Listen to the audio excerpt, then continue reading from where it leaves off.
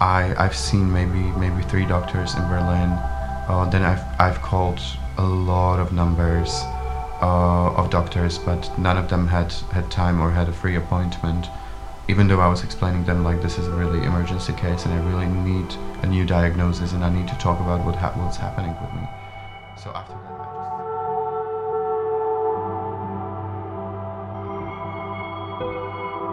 This is the It's Complicated podcast. I'm Reese Cox, and I would like to thank you. Thank you for being here with us on the very first episode of the show. It's Complicated, before being a podcast, is a web directory. A directory for making it simpler to find the right therapist, no matter what type of therapy you're looking for. It's Complicated offers a safe space to connect with a practitioner, online, anytime. So please, pay us a visit at complicated.life. Now, before I get into today's show, I'd like to speak a little bit about what I'll be covering on the It's Complicated podcast. I'll be discussing topics and issues of applied psychology, but of course, you might say, there are many podcasts which already do this quite well. So, what will be different? Well, I'll be approaching such topics in a journalistic fashion, so rather than focusing exclusively on historical figures, the most recent research, or psychological terms, practices, and phenomenon, I will examine issues as they presently exist in the field as a journalist. So rather than just sticking to academia or only speaking with therapists about their practice, I'll be doing a bit of all of it across multiple episodes in order to paint a dynamic picture of a particular issue, whatever the topic is. So for example, in the first series, I'll be covering mental health in the music industry. So here I'll be speaking with not only practitioners who work with people in the music industry, but also the musicians, the club goers, the people working in various parts of the field, and figures from the culture at large. Now, this subject is rather fitting as It's Complicated is located in Berlin, Germany, which has one of the largest music economies and cultures of any city in the world. This also brings us closer to the subjects I'd like to cover for today. So today, I'd like to share pieces of a few conversations I recently had with mental health practitioners about trends they see amongst expats who seek out their practice. Berlin is a rather unique city due to its relatively lax atmosphere, international draw, and its low cost of living. But these things which make it such a wonderful place to live for some also make it a rather easy place to get lost. The three practitioners I'll speak with all come from different backgrounds, being both in terms of their nationality as well as their education. I've brought all three of them the same question, that being, amongst those you work with who come from an international background, do you observe consistent trends in the struggles and motivations for seeking therapy? Let's start off with Danish psychologist Johanna Svendsen. This is her response. I think it's mainly pertaining to the fact that a lot of people are paralyzed by the amount of choice that Berlin offers, and that like not as much as just 6 years ago when I moved here, but still more compared to like Scandinavia and the States and like other European countries. You do have like a relatively like low cost of living, and then maybe people, they come with a small savings, and it's quite easy to like fall into this Berlin hole where like you find some kind of gig economy based job, and then like you have a honeymoon phase with the city where you party a lot. And I don't know if it's a trend, but yeah, I feel it's this like trend of transition, or transitional trend, where then you kind of like get stuck in that limbo because you're just like left to your own devices, and it can become like a super lonely city in that way that yeah, you have the club and the raves, but that can also end up feeling quite lonely if you don't like see those people that you're clubbing with like otherwise. So yeah, I would like sometimes I would call it like the city almost like a kind of bipolar city, in that it does make you extremely like it can make you quite like mood disordered when like, well, like anyone can be that if they're left to their own devices and don't have like structure that, like another type of city with less flexibility, less diversity, less choice might give you. They might like give you more structure and then just like less peak experiences and less lonely moments. As Johanna points out here, there are many aspects of life in the city which do not necessarily lend themselves to a sense of community or a sense of belonging, but rather a prolonged sense of transience. Let's dig a bit into that transience with Swedish Jungian analyst Jacob Lazinski, who I brought the same question to. Here is his response. Many people would probably say that, yes, of course, there is something about transitioning. There is something about living a life in transition. Many people coming today to me are maybe between 20 to 45, maybe with an average around 30, and many of these people are in transition in their lives. So I think that, that question of, how do you transition and what is a transition, and how do you deal with all these uncertainties that many of us, many of the younger people today live with, and how do you create some sense of stability or some sense of self in a world that's so changing and so moving and so fluid. I think that's somehow a general malaise or general problem that many people carry into the practice. And the question of who am I in all of this, because there's also so much pressure on us, and there's so much technology, and there's so much imagery, and there's so much pressure on us to find our individuality or find our place in this. So I think it's somehow in that area, if one should speak about the general sort of symptomatic that people bring in. But then everyone has such different and unique life stories. So having said all of this about transition, it can be people who come to me have maybe went through loss. There are people suffering from trauma from childhood. There are sometimes questions about the relationship. So there's a lot of, and then there's also more severe pathology with people having more severe pathology that might be running in the family. So it's very, in a way, extremely diverse actually what you meet in a sense, but there are also some general sort of components around the question of how to transition or how to live in a life in a city without a clear maybe sense of structure, and maybe sometimes also a lack or a need for community. I think that's also a very important aspect, the sort of, as much as people are socializing and communicating, it seems that many people still feel very lonely, and it's very difficult to be alone with that feeling. And I think also there are also people running away from things, no? Of course, traveling away and coming to Berlin doesn't have to mean running away, but it is sometimes in a therapeutic process that one also finds that some of those things that one had said no to, or that one had said no to or moved away from, actually was maybe a little bit more important than one thought. And then comes the question, as you say, about how to integrate that, or can one integrate the sense of family or origin or belonging in a city, in a context which is so different from where one is originally. So yeah. Jacob raises the question here: how do we create a sense of stability in a world that is so fluid and so moving? Well, with the next interview, we won't necessarily answer that question, but we will get a very feet-on-the-ground representation of what that problem entails. Here is Australian counselor trained in clinical psychology, Laura Brophy. I think that when people come to Berlin, like a lot of those like things that bring people here, which I mentioned before, this kind of much more freedom, and maybe people feel they can come here to experiment and have this kind of more a better work-life balance, I guess. But I guess what I also see is that potentially what goes hand in hand with some of those freedoms is quite a lot of fear and anxiety. Like, it can be incredibly challenging maybe not to have such a regimented structure.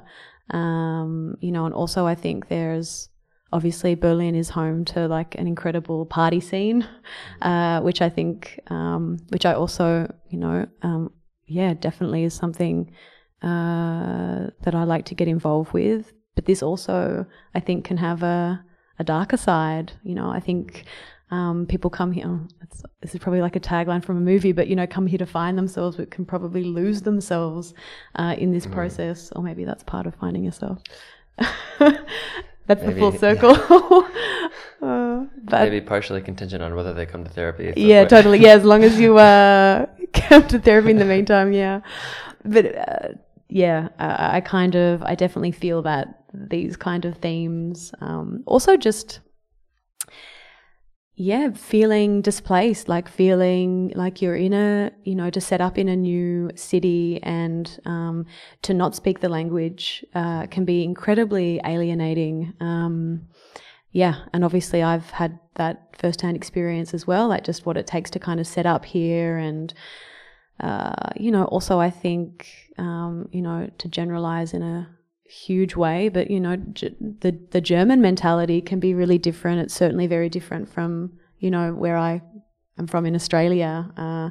So I think also it's kind of just being part of a culture that can be quite different, that can be really challenging. And I think a lot of people come looking for therapy to kind of feel a bit more of a like some sort of secure base, within this sort of, this world that might feel quite, alienating and isolating. About, what hinders people from kind of coming in the first place, whether that's being able to just schedule an appointment or maybe some personal hang up that they have. Yeah, I think there are lots of barriers to to finally getting in a room with a therapist to see someone. I've experienced these as a client, like as a patient, and also as a, obviously the stories I hear from the clients that I see. I think first of all here, especially in this work in Berlin, where most people who come to see an English-speaking therapist are paying privately, I think that the cost is hugely prohibitive. People pay, for me it's like 80 euros a session. And this is a lot of money. So for a lot of people, this is just not possible. And there are some subsidized rates that get offered here and there, but by and large it's a really expensive undertaking to be paying that every single week or every second week.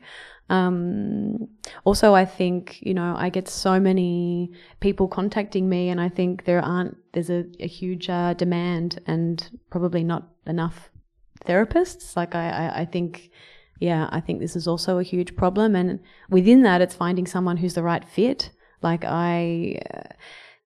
I've also experienced this personally, going to different therapists, and it can take time to find someone who has an approach that suits you, who has a personality that you're going to click with. And I guess like I was saying before, for me that therapeutic relationship is basically the foundation of everything. So if you don't find someone who you connect with, that's going to be a huge barrier. And I think for a lot of people, they've tried and they've, forked out a lot of money and they've had a lot of disappointing sessions, and I think you can be really disheartened. Actually, I think for people who, under the German system, I think if you're lucky enough, you have public health insurance, and it's still quite a wait, but I know that they include in their cover for you to see 5 different therapists or something like this to trial. That's included in the in what's offered, which I think is just so incredible. There's nothing like that in Australia. It's actually amazing. That kind of really, they're really acknowledging the fact that this is really hard. And and then it's all of those more pragmatic, I guess, barriers, and then you get to the barrier of just having to go in and sit down in front of a total stranger and have to tell them your deepest, darkest fears and insecurities, and which of course is, terrifying.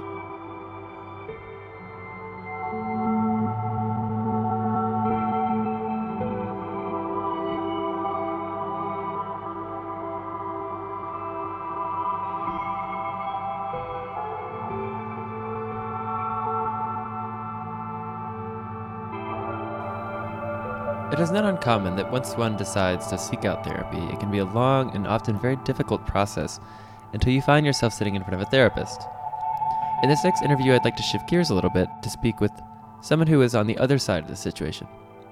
Not the therapist, but somebody who is seeking a therapist. I'd now like to introduce you to artist and performer Jan Durina. Jan last year had sudden success with a music project under the title For You, Katrina. The project started as a means for Jan to interact with the artist community that he was a part of. Without having anticipated it, the project gained rapid success, and he found himself touring across Europe and being involved in bigger and bigger projects, getting invitations, and finding a lot of attention come his way. As Jan described, the unforeseen pressures and precarity and stress of the situation created a massively untenable psychological situation. Jan was kind enough to come on the show and tell us his story. This is Jan Durina. I somehow felt like, wow, this is probably my time to do something, because I had maybe 2 years before where I felt like I don't really know where am I going with my work, and I kind of felt like I deserve more success or visibility with what I'm doing. So it somehow started to come with this project, but at some point it started to be really suffocating and unbearable because I've been playing in really bad conditions, and I didn't realize those conditions were bad. I was playing for really low fee. And really the conditions were just inconvenient, and I just had to sacrifice all my time to this, and it wasn't worth it, I think. I was spending too much money, too much time. So many of my friends were involved working on this project, and I really wanted to pay all my friends for working for me. So at the end I just end up basically with debts. Mm-hmm. And that led to me being more and more depressed. But also before every show I had panic attacks. I was traveling alone all by myself, or with one assistant who was not really my assistant, but somebody who was assisting me to make this show as spectacular as I wanted.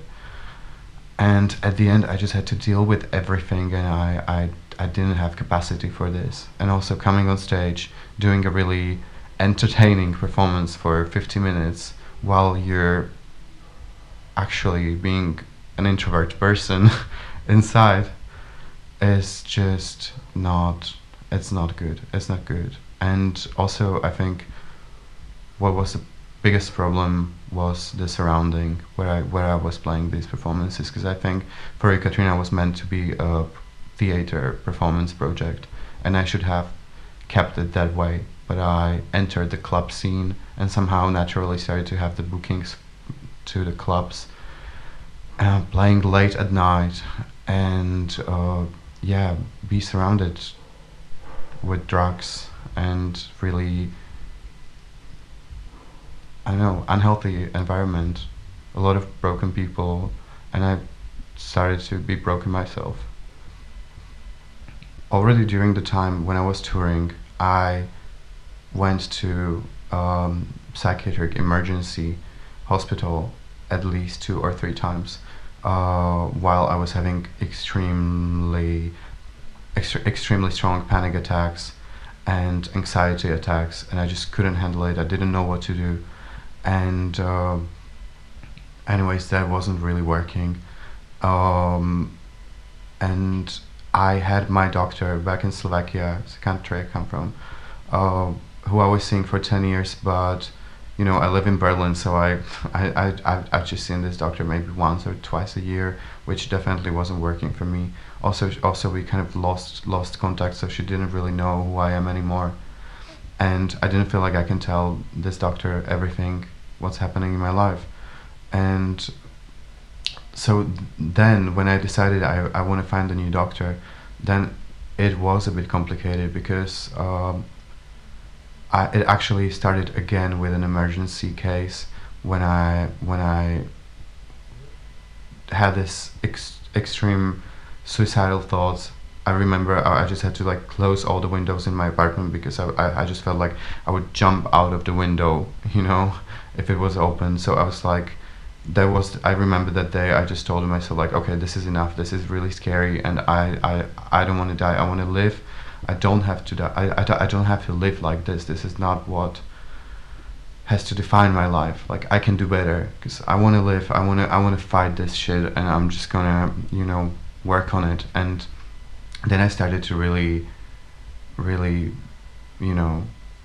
strongly follow all the advices from my friends, and I just started to really work on finding the right doctor. So I've seen maybe 3 doctors in Berlin. Then I've called a lot of numbers of doctors, but none of them had time or had a free appointment, even though I was explaining them like, this is a really emergency case and I really need a new diagnosis and I need to talk about what's happening with me. So after that I just ended up in emergency, where they finally gave me an appointment for a doctor in like 3 weeks. And I was very lucky to find this doctor, because since I found him, I feel like somebody's really taking care of my mental health, or like helping me to take care of it, and it's someone who's really listening. And yeah, I see the doctor every 2 weeks now. I have a lot of friends in music, I have a lot of friends in the art scene, and many of them struggle with mental health, and many of them struggle with depression, with anxiety. But I think it's not just in the art community. It's generally many young people nowadays struggle with mental health, because we see what is happening to our world, to our planet, and that's just maybe one thing that can cause this. But also living in a big city with a lot of people and being introvert person is really hard.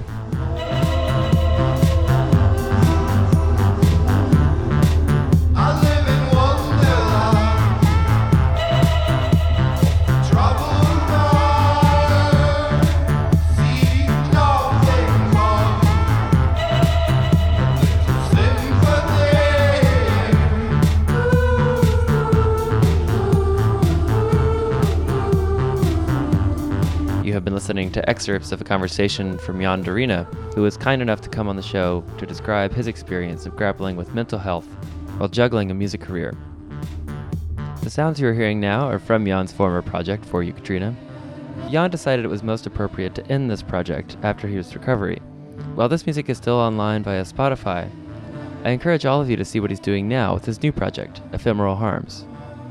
Our intro music today was Ultraviolet by Casper Marat.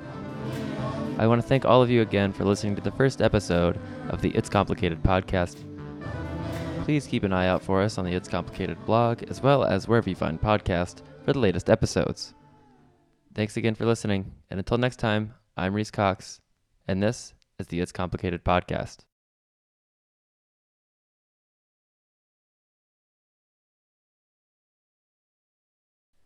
It's Complicated is a web directory making it simpler to find the right therapist. No matter what type of therapy you're looking for, It's Complicated offers a safe space to connect with a practitioner. Pay us a visit online at complicated.life.